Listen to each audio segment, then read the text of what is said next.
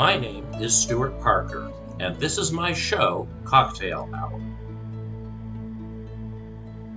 Hour. Joining me on the line from not very far away at all in New Westminster, British Columbia, is Sam Schechter, longtime friend of the old show, now guest on the new show.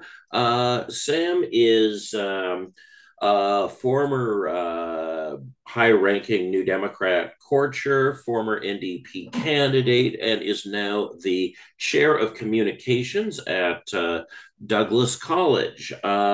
So, first of all, welcome back, Sam. Thank you, Stuart. Always a pleasure to be with you on the show. So, what we have, it's cocktail hour, but we haven't actually selected a cocktail. Sam selected a wine, Côte de Rhône, Guigal. Um, my bottle is 2018. When's yours from? 2017, but that's because I buy it by the case and I age it Right. a little because it's doesn't need to age forever like Bordeaux. Rhone wines only need a few extra years, in my opinion, to peak. So, what makes this a favorite of that kind of wine?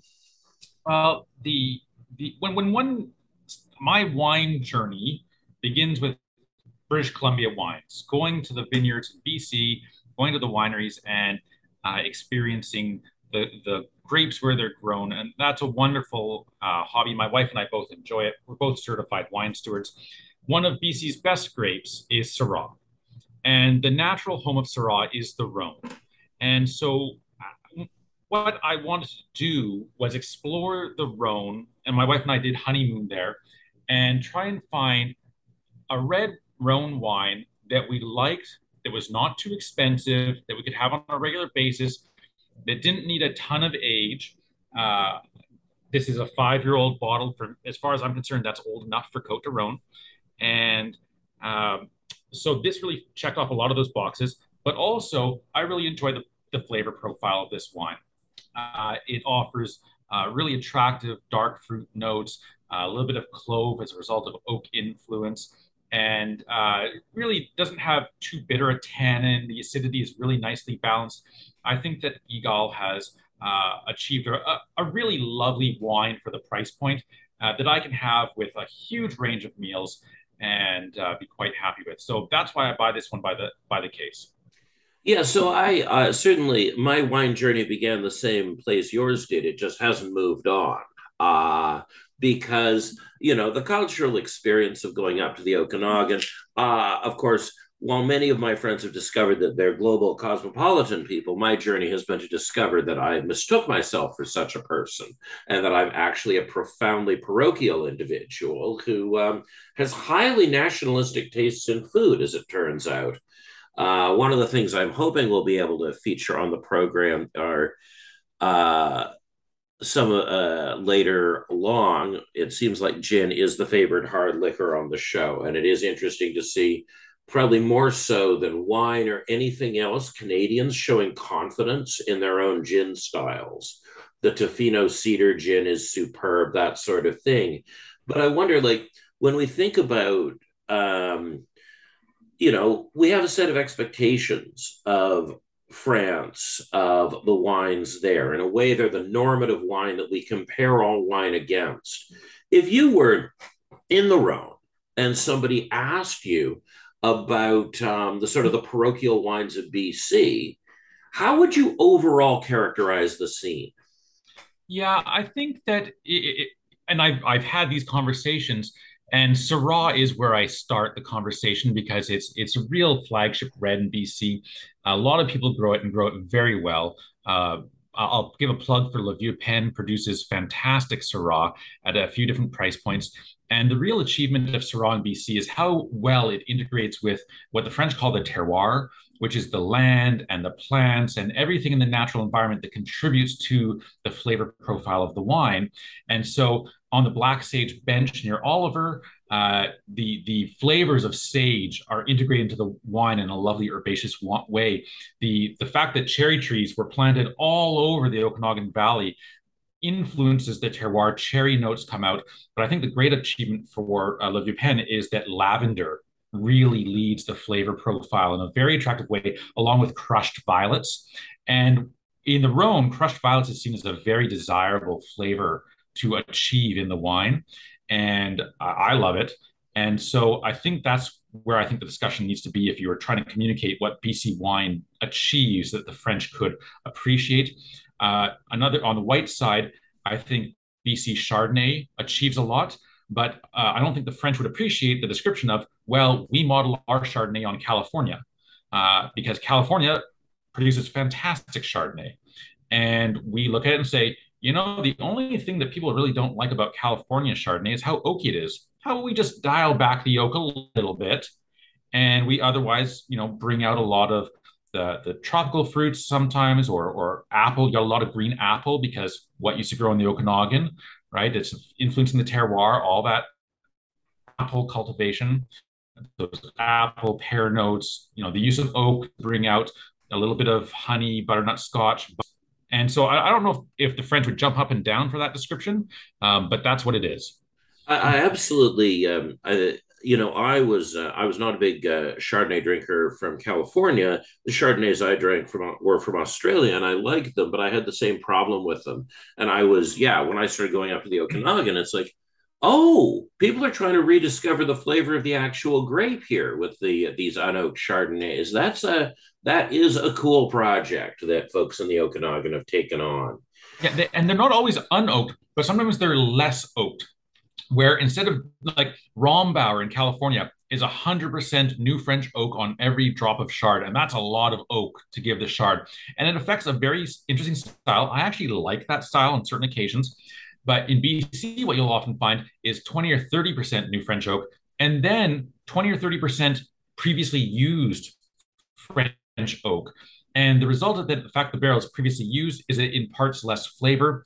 And then maybe the other 30, 40, 50, 60% will be stainless steel tanks, and then the wine will be put back together to achieve a very balanced, I think, very balanced and very attractive style of wine. And I quite like a lot of the chard that's produced in BC. I spent an entire summer drinking every BC chard I could to try and find the one I like the best. And on that note, I'll give a plug to Blue Mountain for their excellent Chardonnay, both at the entry level and the reserve. Right. Whereas with some Australian Chardonnays, it's like you're having deciduous Retsina. So anyway, I know we it's good to get into the drinks. We of course want to pivot, and there are all kinds of things that you've been up to in your work, both professionally and personally, that we could get into. But there was some stuff you wanted to bring to the show, some ideas that you thought we should be going over. Yeah, it's a topic that is, I think, starting to be broached in society because it's long overdue, but also it's tied into our current uh, uh, zeitgeist on discussing emotion and discussing different people's experience of emotion. And the topic that I wanted to get into was men's experience of miscarriage and the politics. I'll volunteer that my wife and I experienced a miscarriage in 2016, and it was a very painful experience for myself. And for me, part of what I experienced that I want to bring out is that the men's experience of miscarriage is largely neutralized in social discourse, ignored, unattended, neutralized, secondary, less important. The men's experience of miscarriage is as a support to a woman who has been seen to be the actual person who experienced the miscarriage, which in a physiological sense is true. Nothing was ejected from my body as part of the miscarriage. But nonetheless, my personal experience of that was very, very painful. And it's something that I thought your listeners might be interested to think about and hear about, and for a chance for you to think about this issue and the associated politics thereof. Yeah, so I wanted to go into this fresh because I've never publicly said that I had an experience like yours, but I in fact did in the fall and winter of 2013. Um, it, I would say that the relationship I was in at the time was in a way doomed by the emotional cost of the miscarriage and the way we as a family unit failed to absorb that experience. So one of the reasons I've been not reading any of your notes about the show is because I didn't want to be having that reaction in isolation myself and come up with something glib to say. But obviously, we've got to immediately address the extremely large elephant here, which is the problem of collective pregnancy is a legal problem in America. That if one comprehends pregnancy as being held by the social body that is the couple rather than the physical body that is the woman, um, there are all kinds of things that then condition um, real physical realities to people. I grew up in the 80s hearing about you know pregnant Irish teenage girls being like, hunted down on the Liverpool ferry so they couldn't get an abortion. And of course, present day America now has stories like that and the possibility of a federal statute to pursue such women across state lines. How do we how do we sort of sever the social conversation from the legal political conversation, or is severing it even the right way to move forward? Yeah, I think you have to sever. And it's been an uncomfortable point for a long time. We are on the left, right, ideologically. I know there's the definition of what that means is in dispute. As you like to point out, the word progressive means a lot of different things to a lot of different people. Here in New Westminster municipally, that's a right-wing political party, then or good old progressive conservatives and so on. But we had a discomfort on the left that if life does not begin at conception, then we shouldn't associate value with a pregnancy until it has come to full term and a baby is crying and kicking and screaming. That the issue of what value can you assign to a pregnancy if it's not life, and this uncomfortable issue around valuation, moral, legal, cultural valuation of a pregnancy. If you do indeed believe in a woman's right to choose and that life does not begin immediately conception, then you've got this uncomfortable point where you have to sort of say that there is no value. But that's not emotionally true.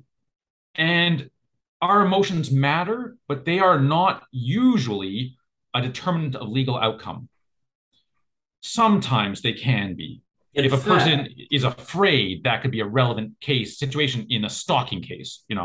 but I think you're really onto something here because you're speaking to a larger issue than just miscarriage when you say when you say that there's just an inherent problem in the conflation of the emotional and the legal, that the collapse of those things into the same category, um, that's not just messing with our ability to grieve a miscarriage.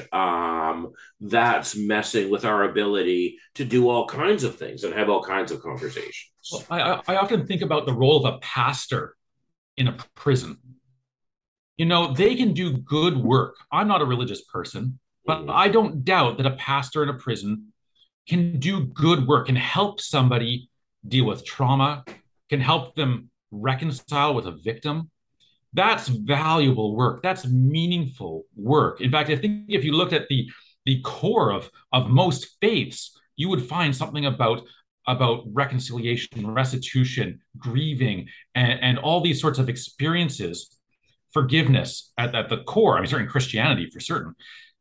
But that doesn't mean that we love murder. Murder is wrong. I'm just going to put that on the show. Your audience can disagree if they want, but murder is ethically, morally wrong. But a pastor's work in healing a murderer, in creating restitution, in helping to heal victims, perpetrators, anybody is valuable. And there's an emotional and legal disconnect there. That person might never be released from prison, but it doesn't mean that there isn't value in that person's children visiting them and having some restored emotional experiences. And the experience of saying, well, legally, I support a woman's rights to choose, and I do. But it doesn't mean that a miscarriage wasn't an emotionally scarring experience for me, and it was. And so the politics of miscarriage are always tricky for both the right and the left. The right doesn't have it any easier because they get into the trap of, well, if this is always going to be one way and the other, they get into traps themselves on that too. Well, one of the things that one sees, right, is a rhetorical topos that I'll use when dealing, when debating abortion. It's like, well, how many miscarriages do you see tombstones for? Right. Now, and people on the right reacted in a predictable way. But I was challenged on that by a former partner of mine who had a late term miscarriage, and in fact, against the law, stole the remains of the fetus in order to bury it so that it could have a marked grave. And the Wow. day of its death is commemorated by this X every Wow. year. And so I thought I had come up with a silver bullet argument. And then a very pro choice woman I deeply loved punched me in the face with a counter argument that I have yet to say anything really coherent in response to. But you don't have to because we can sever. We can Ooh. sever the legal implications and the emotional implications. You can grieve that a crime happened without being pro crime, right? You can be like, I'm so sorry that my father or child committed this crime that hurt you without giving up love for that person, right? And that is a difficult severance to make, right? But the same applies here. I'm pro choice and I grieve a miscarriage. That is not fundamentally wrong. It's an acknowledgement that our experiences are not governed by law, Right. right? That law is only one of the things that governs our experiences, and in a very limited set of contexts. Yes, I often get into that debate when we talk about, standards of proof for talking about accused sex offenders publicly, right? Sure. So, yes, we all know that there's a big gulf between what goes on in court and what goes on in the public square. So, let me turn around, come at this from the opposite end. Have you and your wife built any rituals, practices, built any stuff to help manage both your individual grief over this and your shared grief and memory over this? Like, are there, if we construct this as a big intellectual problem, sure, it's a big intellectual problem, but I mean, I spoke to some of my ex's social practices, the annual Facebook post, the visit to the marked grave, things like that. What has worked for you guys? So, in terms of the experience, I'll walk you through the timeline a little bit. My Sure. mother-in-law's, sorry, my wife's father-in-law was on his deathbed in December of 2015, and he was holding on, and he held on until January. And during that time, we received a positive pregnancy test, and we went and had it verified by the doctor. My father-in-law, Duncan, he was losing the ability to speak. And so, you're supposed to wait 3 months before you tell people, but damn it, there are, uh, special circumstances that we didn't have privacy. My mother-in-law was there, my brother-in-law. Um, and so we made sure that Duncan knew, and we told him the news. And he had stopped speaking, but he was still reacting with facial expressions and eye contact. And he lit up on the news. The his daughter was expecting. This was good news. That was the last time he communicated. That was the very last time he ever communicated through facial expression or body language. For 3 more days, he was silent. The medication went up. I mean, he was on the most powerful painkillers, sedatives that the medical world has. He stopped. As best we could tell, he wasn't hearing or understanding. He was just snowed out with powerful medical sedatives, um, at home to die. And so for 3 days, he didn't communicate, and then he died. And that was sad, of course. Um, and we were expecting. And then we went for the first ultrasound, I think on February 10th of that year. And I wasn't allowed into the room at that particular clinic, into the ultrasound room, until after the process was done. So after it was done, I came in and we were given the expectation that um, this was not a viable pregnancy. There was no pulse, there was no growth, that there was no possibility that this would result in a crying, screaming, kicking baby, and that we should expect in the coming days for a miscarriage to occur. And so we left the um, ultrasound clinic, and we didn't make it to the car. We burst into tears. We embraced. We sobbed uncontrollably.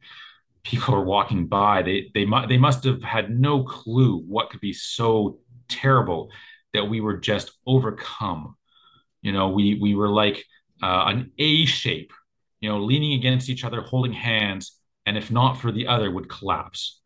You know, and after what seemed like a very long time, probably it was more like half an hour, we started to call our parents because we thought it'd be easier for us to tell them on the phone than in person. And of course, the secret was out because we told Duncan with witnesses.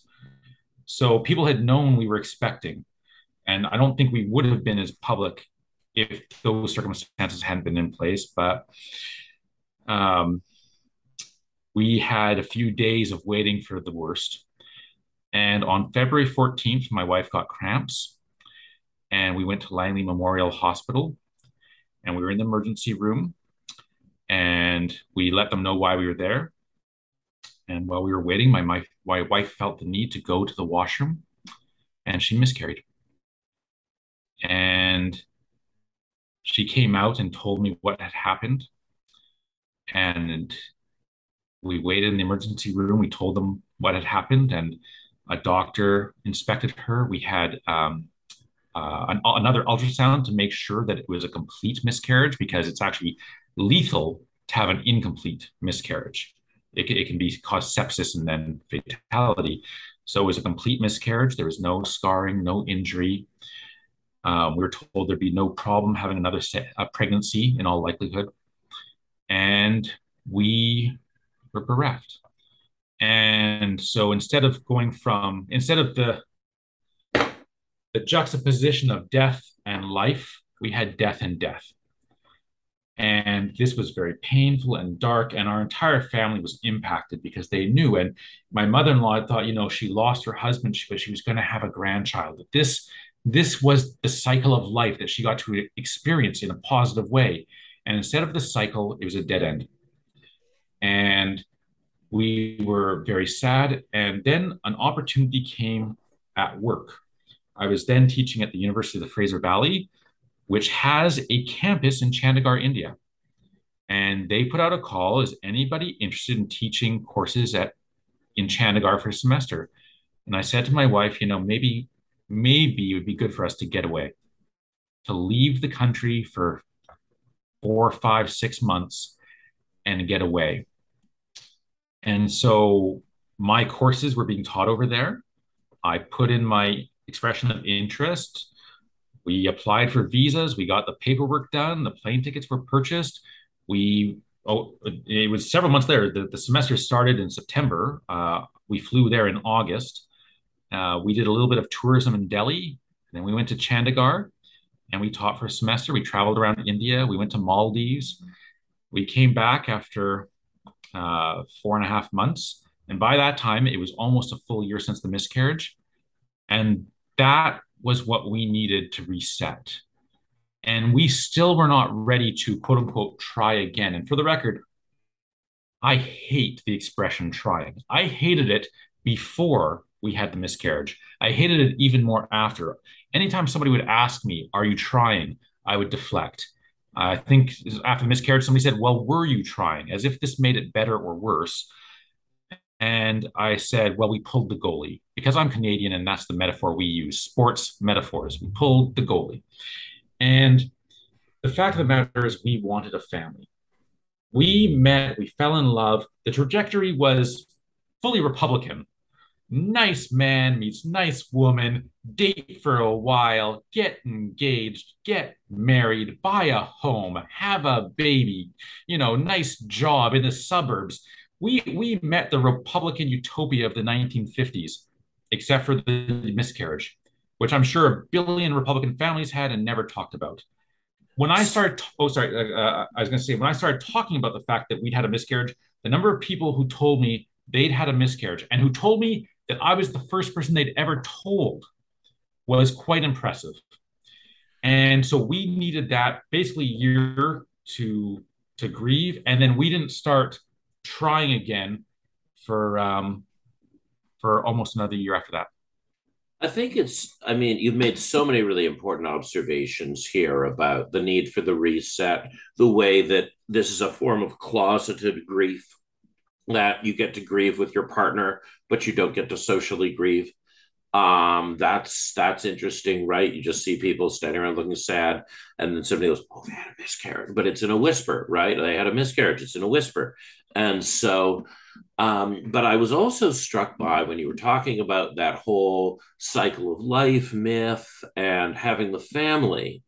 One of the things that certainly happened in my case was that the mere existence of this potential future person, as that potential future person got more real, it restructured our narration of who the family had been, as well as who it was going to be.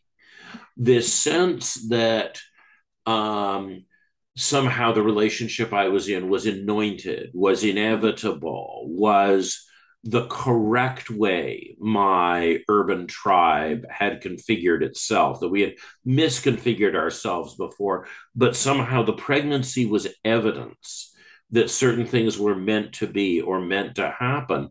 And so right away, really before this creature has 200 cells to rub together, it's already reconfiguring your theory of who you are now, who you're going to be, and who you were in the past. And not just you, but the people in the family unit that will end up relating to this potential life. And so I realized, like, I had never hung so many. Like, I mean, I've done fringe politics all my life. You don't hang a lot on anticipated future outcomes. You don't hang your hopes on those things because every shot you're playing is a long shot. So I hadn't expected myself to do that emotionally. I thought I had inoculated myself against hanging too much hope or too much meaning on a thing that hadn't finished happening yet. And I Same. was stunned. Yeah, stunned by how quickly I made my emotional well-being dependent. Uh, Now I've had my friends have had a range of responses to miscarriages and terms of how and whether the miscarriage is ever related to the successful pregnancies, the children that the relationship does produce. So, one friend of mine, all of his daughters are named after the original lost pregnancy. Another, conscripts her kids into the annual grieving process for the lost pregnancy. On the other hand, some of my friends don't want to clutter their children's thinking with that at all. And even if they don't favor closeted miscarriage grief in the public square, they favor it around the fire or in the living room with their kids, that they don't want their kids to carry the grief or burden of that. And there are ways that can ration information to prevent that. Now, your kids are very young, right? You guys have still got time to come up with your strategy for how and whether to tell this story to the brothers and sisters of the child that was not. Um, where's your thinking going on that right now? I'm sure eventually they will know, but right now they're 3 and 3/4 and 10 months old. The the conversation we have some meaningful conversations. My 3-year-old knows about Opa Duncan who died. We have talked about that he died, that can happen to a person. He knows that can happen, but that preliminary knowledge is very preliminary, right? We have not had the miscarriage conversation, and in part because there is no memory of the person who would have been. Um, and that was actually another painful question somebody asked me shortly after the miscarriages. Did you name the baby? And actually, that of all the questions people asked, that one was a dagger to my gut. I bled emotionally when I was asked that question. And the answer is no, we didn't. But there was a name I had in mind that we did not use when naming our children.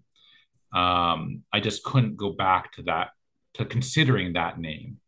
Um, and I don't know if that would have been the name, but I had it in mind and we didn't go back.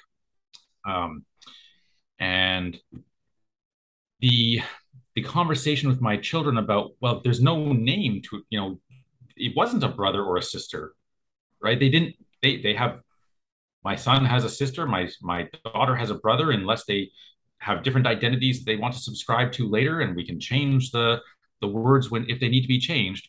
But the fact of the matter is that they don't have another person they can think about or relate to, and it's going to be a long time before they would ever need to. I imagine probably sometime around when my son is 9, 10, 11, this will probably come into conversation at some point. Or if my one of my children ever asks me, Daddy, what is a miscarriage? What does that mean? That could come up. I mean, we have family members who may soon be entering into decision making about having children. And if they are open enough about a miscarriage, should they experience that, as many, many people do, I'm led to believe that of women who are pregnant for the first time, up to 40% of those pregnancies end in miscarriage. Um, and so if they are open about that, and my son, maybe now 5, 6, 7 years old, says to me, well, Daddy, what does it mean that Auntie had a miscarriage? Well, then I guess I will need to have that conversation. And you don't always get to pick the times you have conversations with your children. I wasn't planning on explaining a lot of things I have explained to my son, but I have, and I've done it to the best of my ability, matched to his vocabulary and maturity and readiness. But we've talked about, Opa Duncan died because, well, Opa. So you want to talk about May, December romances? My father-in-law was 24 years older than my mother-in-law, so he passed away at 90, 6 years ago, and well, my mother-in-law is in her early 70s. So, it's a bit of a gap. It was anticipated. You always know when you're in that kind of marriage that there's a high likelihood of a long widowership or widowship. Um, so I don't know what I'm going to say, but I know it'll be the right thing for him when I get there. Right. So, well, we're by no means done with the miscarriage theme. You have hit upon uh, something that's becoming more relevant to me recently. You did a bunch of your recovering from this in India, Yep. and of course, British Columbia is an important place in the Indian diaspora, more so even than the number of our neighbors are whose families are from the Indian subcontinent. Obviously, Surrey is to Calistan as Boston was to Ulster. There's an independence struggle of a particular group of Indians that's embedded in our history here. And certainly working at UFV, I imagine a little less so at Douglas, but I imagine not that much less so. A lot of your students, right, are come out of um, family systems that originated in the Indian subcontinent, and these family systems, like they don't break down in the diaspora. People don't just turn into nuclear families in a single generation, right? There's a persistence. And in fact, in some ways, living in a diasporic community strengthens your family connections more than living in India would. The reciprocity within the family becomes more necessary because you're in the cultural context of a white neoliberal settler society here in Anglo America. And so I wondered, and of course, you know, although we I think we've managed to corrode Jewish family systems down a little more effectively than we have, but maybe we've just had more time and put more expertise into it. You obviously you don't just come from a secular progressive white tradition. You also come out of a deep Jewish tradition. And I wondered, looking around at other societies, other traditions, there's a thing that we often don't do. We're so convinced that the past is a benighted place, or that places that are not here are benighted places, that we don't ask, are there people who handled this better than us? Are there people at another place or another time who thought more intelligently about loss during pregnancy or had better systems of support? Whether those people are distant from us in space or time, are there models that you think we can look to for better ideas about that? I feel such ignorance to the question, Stuart. Such Well, ignorance to the that's question. interesting, isn't it? Because I think that's part of what keeps us closeted and isolated. There are so many questions we don't ask, right? I, when I was in India, we never mentioned the miscarriage. And I'm going to correct you a little bit. We did not finish our grieving in India. I am still grieving the miscarriage No, I 62 years understand. You later. will be until you Um, die. I I get that. maybe. I'm not going to put If you haven't a stopped now, I don't think you're presumption. going to. Okay. Most of the deaths we grieve till we die. That's interesting. Anyways, um, but in India, we did not use the word miscarriage at all. We didn't mention it. But there was an interesting interaction where my wife was having a conversation with somebody, and she talked about going to her parents' house, and she corrected herself because her father had recently died. I should say my mother's house. And the person she was speaking to, the look of judgment that came over the face, because the assumption in that person's head was that they were divorced, that this was something that she should be judged for. She saw the look. She said, well, my father passed away. The judgment subsided, right? My father passed away earlier this year. The judgment subsided quickly. But that suspicion that you're from one of these frivolous families who has the willy nilly to dare to divorce was a palpable reaction. So even the react, and that's a very small sample. Admittedly, it's one experience. I don't want to say that that represents the entire Indian subcontinent, but that experience really was emblematic for us of how careful we need to be around certain topics. And we did not talk about it at all. And we did not hear anybody ever mention miscarriage. Not only that, when we were in India, I mean, homosexuality was still criminal. It has only since been decriminalized.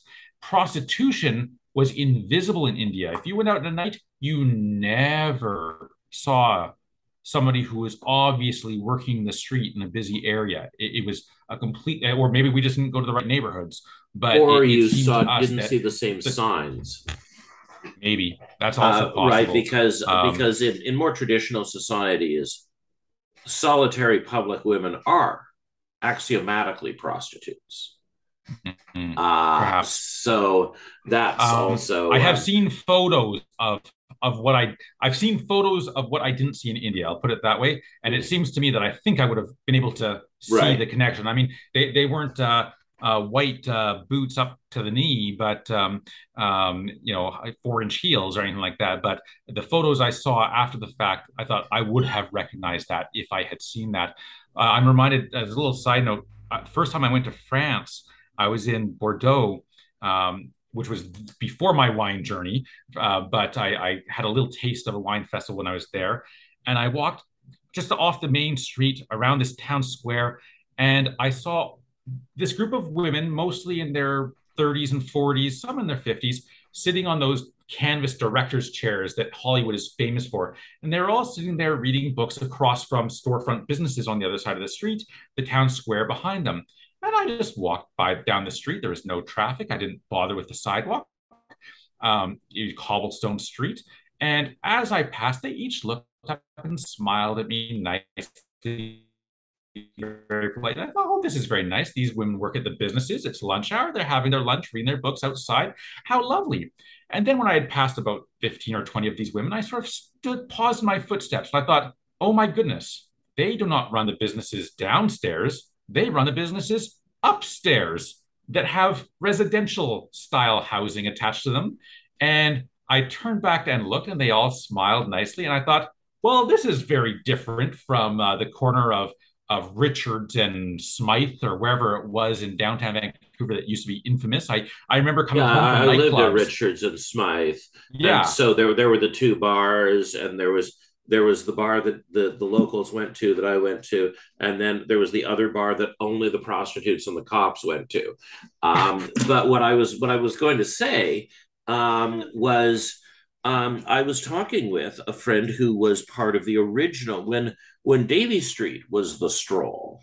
mm, Um, a friend of mine was running a brothel there in the early 1970s, um, and he talked about exactly the kind of thing you're talking about. That was how they did it on Davy when Davy started out. It's only the mobile, peripatetic prostitution that happens after the police have cracked down. But the original Davy model was the French municipal space model. This person is stationary, they're comfortable, and they're directing you to the business that's one story up. yeah. They might escort you into that business and send someone else down, or they might just direct you up, depending upon your needs. But what I wanted to say before we entirely depart Yeah, sorry about that. miscarriages into sex work. No, no, this is good. This is how the show works. It's we go where we go. Um, I do think you were saying something quite important. In that, um, just making an observation from what we're doing right now. Look at how we're in some ways less inhibited, even though we're recording this, we're less inhibited and more open because we're doing this grieving in a in a male space. There are no women here to grieve with us or watch us grieve. And my understanding is that in more traditional societies, this is how miscarriages are grieved. That yes, the couple grieves together, but if they make that grieving project bigger, then the project bifurcates and the woman grieves with her female friends, the man grieves with his male friends. And of course, there are radically gendered differences in the style of grieving, right? Whether you're grieving by shouting with cigars after dinner or weeping with cigars after dinner, or whether you're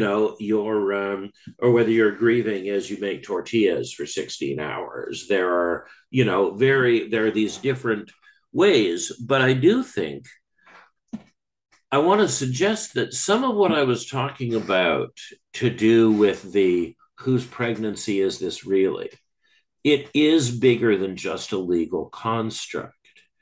And I think that it's easier for women to grieve a miscarriage if their female friends and associates don't have to be pulled into comforting the emotions of the male partner.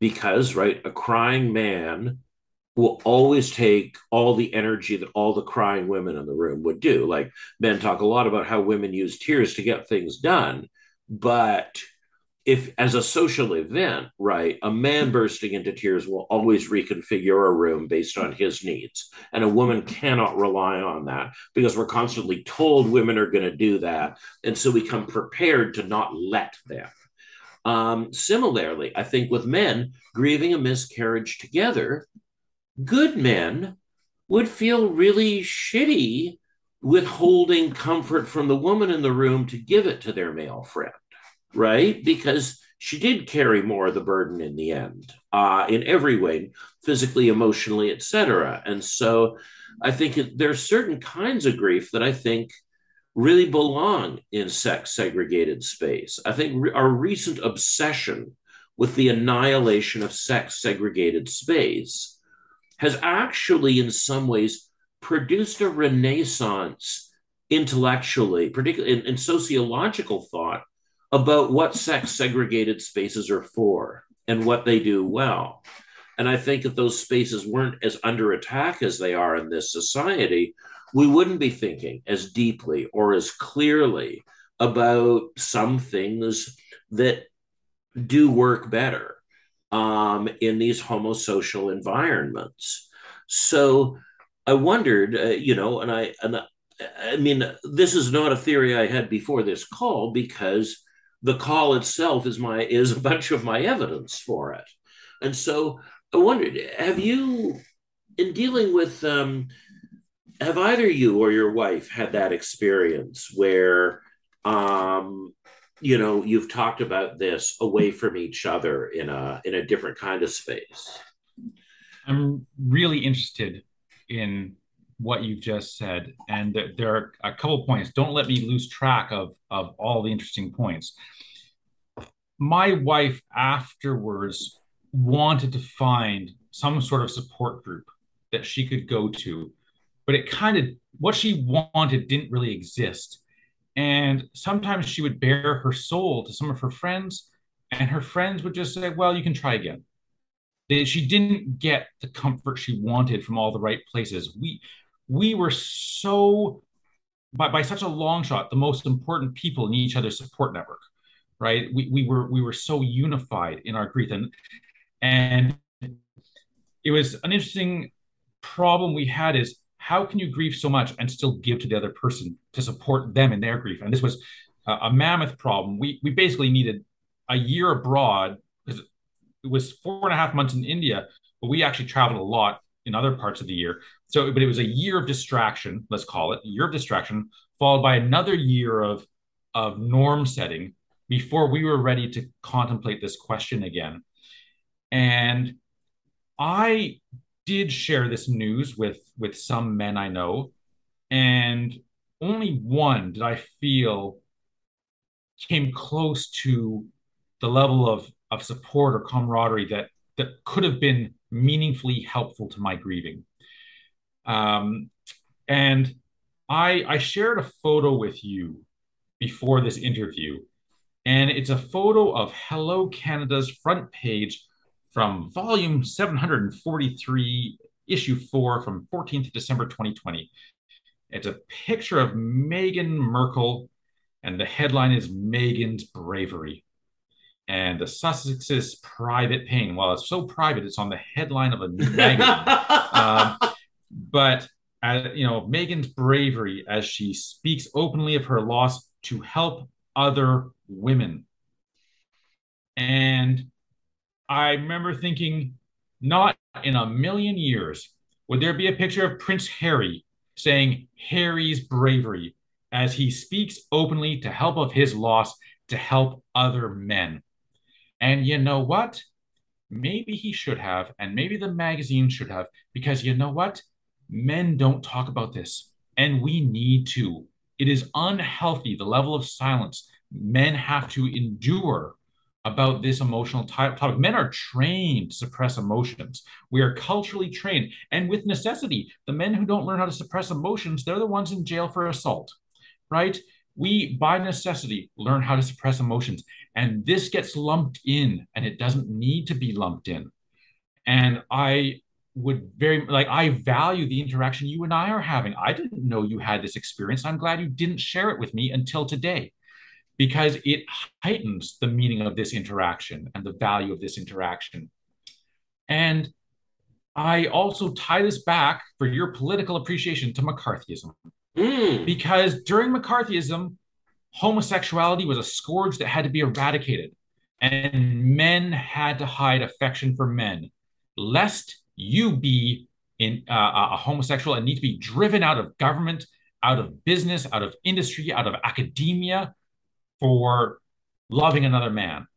And so, for really the next, let's call it ever, because it hasn't worn out yet, men were not to show affection publicly to men unless they were gay, which we now say, oh, all the more power to you.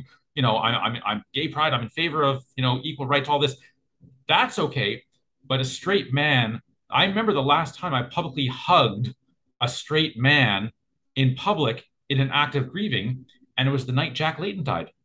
A friend of mine was at the candlelit vigil, and we just looked at each other and we said it was a night for man hugs. And that's the last time I can remember that kind of men being like, it's okay for men to be vulnerable now. We are hugging men. This is not in any way a homosexual action. And I remember going through high school, and anybody who was gay in high school, they knew well to hide it. They knew damn well enough to hide it. And if they couldn't hide it, they found people they could be safe with. And so I think part of this is still outfall of McCarthyism. I mean, I think McCarthyism is part of a package. There is a thing that happened in the 1950s called the crisis of masculinity, that McCarthyism was but one dimension of. And yeah, it was a very fear-driven culture. I think that masculinity, um, I mean, the power of masculinity inheres, and this is, I'm in eternal debt to Anne Rubinstein, and she represents to me the best of old school, how academia used to be. Because fundamentally, I think a lot of the really clever things that Anne Rubinstein said to contradict me were partly motivated by how fucking annoying she found me.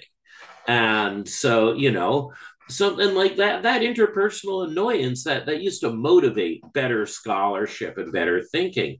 And I remember I had made some comment about something in Mexico, and I said, well, this is set in the 1950s. The US and Mexico are not siloed environments. And at this time, the United States is going through something called the crisis of masculinity. And Anne said, that's the power of masculinity. It's always in crisis. And that was like a savage burn on both all men and me personally, and an utterly deserved one. I think that that's why, as part of like how patriarchy maintains its hegemony, is because masculinity is unstable and is constantly destroying and recreating itself in a new form. That it's actually hard for there to be, I mean, one of the reasons patriarchies come out so often in society is patriarchies are better than other male supremacist societies at having some level of social memory or tradition. Most other male supremacist societies, it's like you're in a Mesoamerican blood cult. You're going to destroy all the records every calendar round and recreate the world from scratch. And so I think that I would say that even if we go past McCarthyism, it's almost that homosocial male culture has trouble holding on to knowledge of itself. And those troubles are being increased by capitalism, but it's probably a pre-existing bug that goes back, 6 to 9,000 years, that we remember as few things as we can get away with about all the situations you're going to get into as a man what you can do about them, and how your friends can help you. We're always tearing up that information. And it's really hard even to figure out like what kind of bottle you can put that message in so that it will survive long enough for other men to read it. And so I think that's, yeah. So I guess one of the other things we have to think about is you're talking about, the church and the way that it works in prisons, and how there's a cultural persistence to certain practices of soothing or healing or helping really, really fucked up dudes. And it seems like, I mean, I think this is one of the central problems of secularization, was that we forgot all the useful information our religions contained while we were throwing out all of the crazy non-information they contained. So where do we as like thinking about this as a socio-political problem, which is how you and I have framed most problems, looking ahead, what should be around for men to help them process this kind of loss? My God, we need role models, Stuart. We need role models. Um, every day, I tell my son I love him. Every day I hug him, I kiss the top of his head. I touch in ways my parents did not touch, hugging and kissing. My parents didn't do that. I um I wasn't told I was loved until I was 12 years old. And that is a pattern I am breaking. I'm a role model for my son. I know it by default. A father's a role model. Yeah, you So have no my choice daughter, whether you're a you good have one no or a choice. bad one. You are a role model the moment you are that guy. Well, I am choosing to be a role model who communicates emotion and demonstrates that physically through hugs and kisses on the top of the head. I sing to my son. My father, and I love him dearly, and he loves me dearly. But this was not the relationship we had in that context. And I know that by doing this, my son will be a better role model if he ever chooses to be a parent, or what I think a role model should do and should be. And I believe that if people want to repair this, then they should role model it. And if our conversation today helps one of your listeners have a conversation that helps their grieving because they are a man who experienced miscarriage and never told a soul, then our work here has been valuable today and we are useful role models. But where is that magazine headline where Prince Harry's bravery helps us talk openly about our experiences? Because it's great that Meghan's a role model for women out there. I would love if there was a man out there. And actually, I got to give some props to John Legend right now. John Legend, who just entered the public sphere, for saying that, in fact, their marriage did not have a miscarriage. Their marriage had an abortion. It was a medically necessary abortion in their relationship. That was in the news recently. That he brought that out. And I respect that. It's a slightly different topic, but it was very timely in the American context. But somebody somewhere needs to start talking about this so that other men can say, you know what? Joe Biden experienced this. You know what? The Obamas experienced this, and that Well, it's okay to grieve with men. I think you make some important points, some of which I fully agree with, some of which I'm only in partial accord. So um, I'm a lot more skeptical of role model discourse because I was raised in a Black family. And that freights a whole bunch of stuff that it doesn't for someone from your background. In many ways, what role model, Bell Hooks wrote a superb piece about how what a role model for the Black community really is like a projectile we launch at white people, somebody who's really scary, really successful, some kind of junkyard dog that we want to put out there as our vanguard. because in the one way they're like modeling success in the community, but their real function is to direct their predation and their competitive nature outwards at people the community needs to be protected from. So we have there, and similarly, Reagan, of course, reframed affirmative action and created opposition to it by using a kind of role model discourse. So it's a term I'm very frightened of. But also, I mean, modeling things is good. I recognize I'm just bringing baggage here, but also one of the things that helps men approve of themselves is like men. I mean, Canadian men have taken it way too far, but men do like games of continence. They do like games. We do like games where part of the object of the game is not screaming or not or not, or taking the pain, right? And there are ways in which um you know men don't have to break all the way out of stoicism.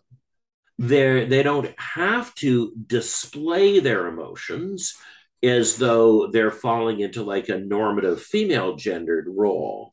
There are ways of performing stoicism where you still get support and people still say the right thing to you.